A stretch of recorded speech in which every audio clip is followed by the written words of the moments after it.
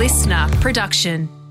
US markets finish higher for a second consecutive week following a surge on Friday. And Aussie shares expected to open the week higher ahead of a flurry of economic indicators and ANZ's results. I'm Tom. And I'm Ryan. It's Monday the 13th of November. Welcome to the CommSec Market Update. I was surprised by the strength of the US markets on Friday, to be frank. The Nasdaq finished up by 2.1%, the S&P 500 higher by 1.6%, the Dow up 1.2%. And in weekly terms, probably less flattering, but still being able to hold on to those very sizable gains of the week before is probably the statistic that matters most. Yes, so we've had oversold conditions, obviously following Thursday's situation where we had a hawkish commentary from US Fed Chair Jerome Powell, and then we've had some solid earnings and a reasonably sharp pullback in interest rates as well. So they've been the primary drivers of the rebound on Friday. In fact, the S&P 500 index closed at its highest level since September the 19th, above that critical 4,400 level. And we also saw the Nasdaq index record its biggest one-day percentage gain since May the 26th. It is so impressive, the strength that we're seeing in technology names at the moment. And any weakness that has emerged has been seen as an opportunity, it seems like, for the money flow when it comes to those marquee technology names. Well, we did see calmer US Treasury yields on Friday, which certainly helped things. And we did see the likes of NVIDIA gain 3%, Intel were up 2.8%, Microsoft rose 2.5% to an all-time high. And we also saw gains for Apple, Meta, Tesla and Netflix. They all jumped more than 2%, with Alphabet up around 1.8%. Ryan, you mentioned interest rate markets, which were quite contained on Friday. They only had modest movements higher. But what stood out for me over the course of last week was that you had short-dated bonds up quite substantially. So a two-year government bond up by almost 0.25%, so 22 points. The way these short-term interest rates are moving is staggering in many respects.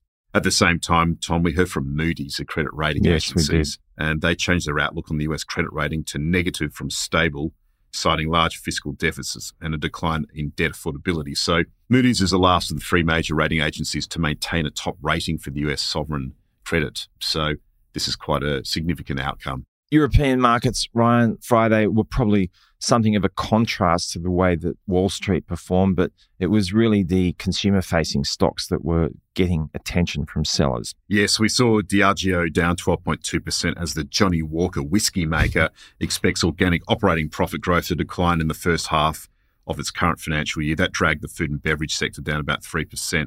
And then on the luxury side of the equation, there's concerns there about the global economic slowdown, particularly in China. And Richemont slid 5.2%. Did I get my French pronunciation right there, Tom? I'm not quite sure. I think you did nicely.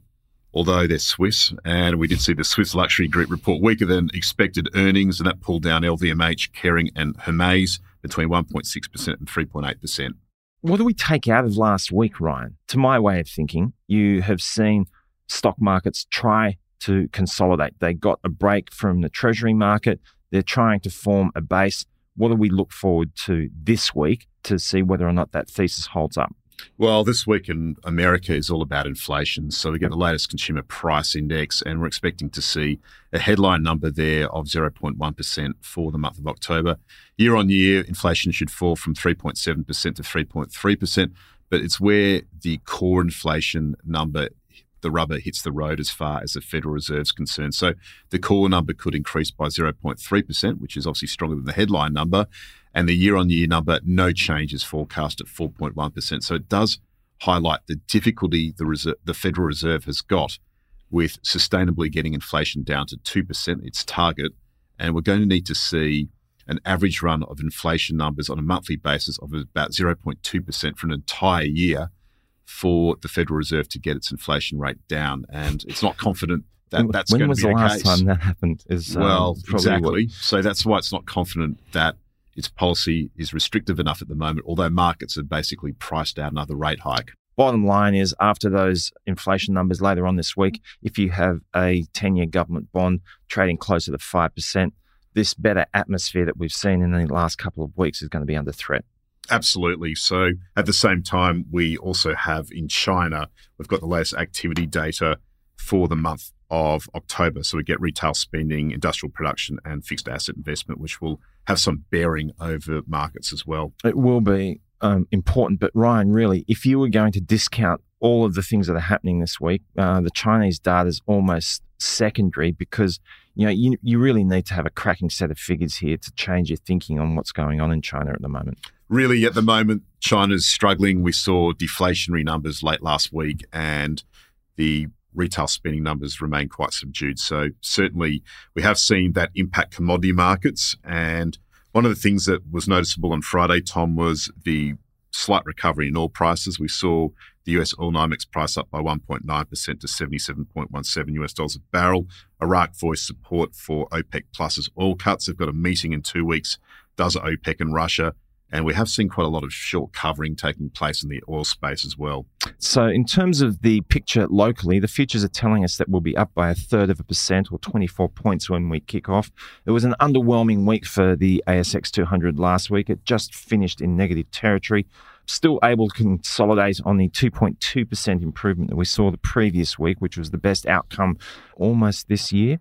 And the question lies within the data realm this week, obviously for us as well, with the wages data on Wednesday. Yes, so we get an update on the wage price index on Wednesday. The Commonwealth Bank's expecting the WPI or wage price index to lift by 1.2%. That could see the annualised growth number increase from 3.6% to 3.9%.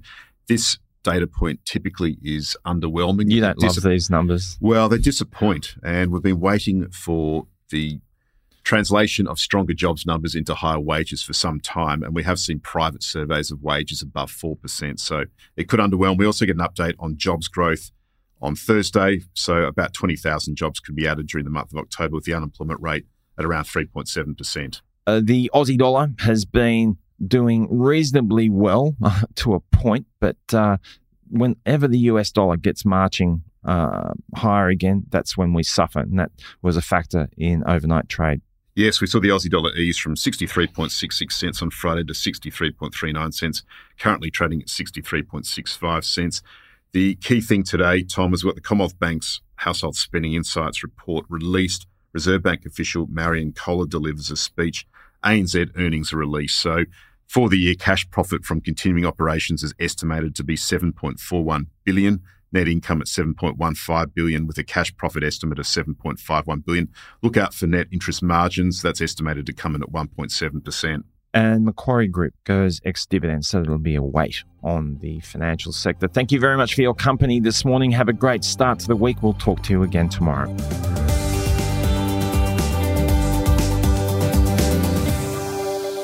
This podcast is prepared, approved and distributed in Australia by Commonwealth Securities Limited, ABN 60067254399 AFSL 238814. The information does not take into consideration your objectives, financial situation or needs. Consider the appropriateness of the information before acting, and if necessary, seek appropriate professional advice. Listener.